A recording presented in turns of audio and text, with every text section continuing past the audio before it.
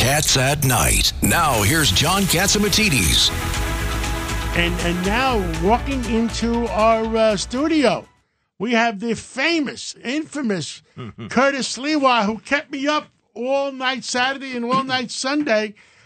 Tell us, any new information coming in from San Francisco? Because nobody really knows what happened. There's all kinds of crap stories going on around.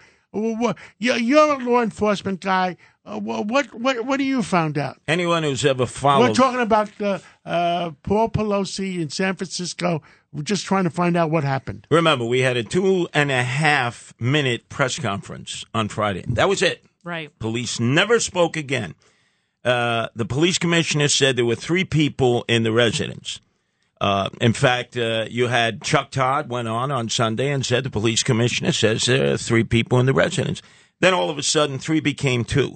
Then all of a sudden, they weren't friends, even though the 911 call indicated that he was a friend and his name was David. Now they're claiming that DePepe broke in, and the reason he had the plastic ties is he was tired from coming all the way up from Berkeley with a backpack.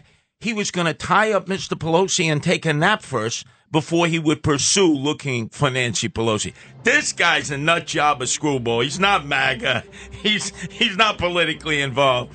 He's a guy who was living at a hippie commune with nudists, and he was married to the queen bee of the colony. Oh, that's no MAGA guy.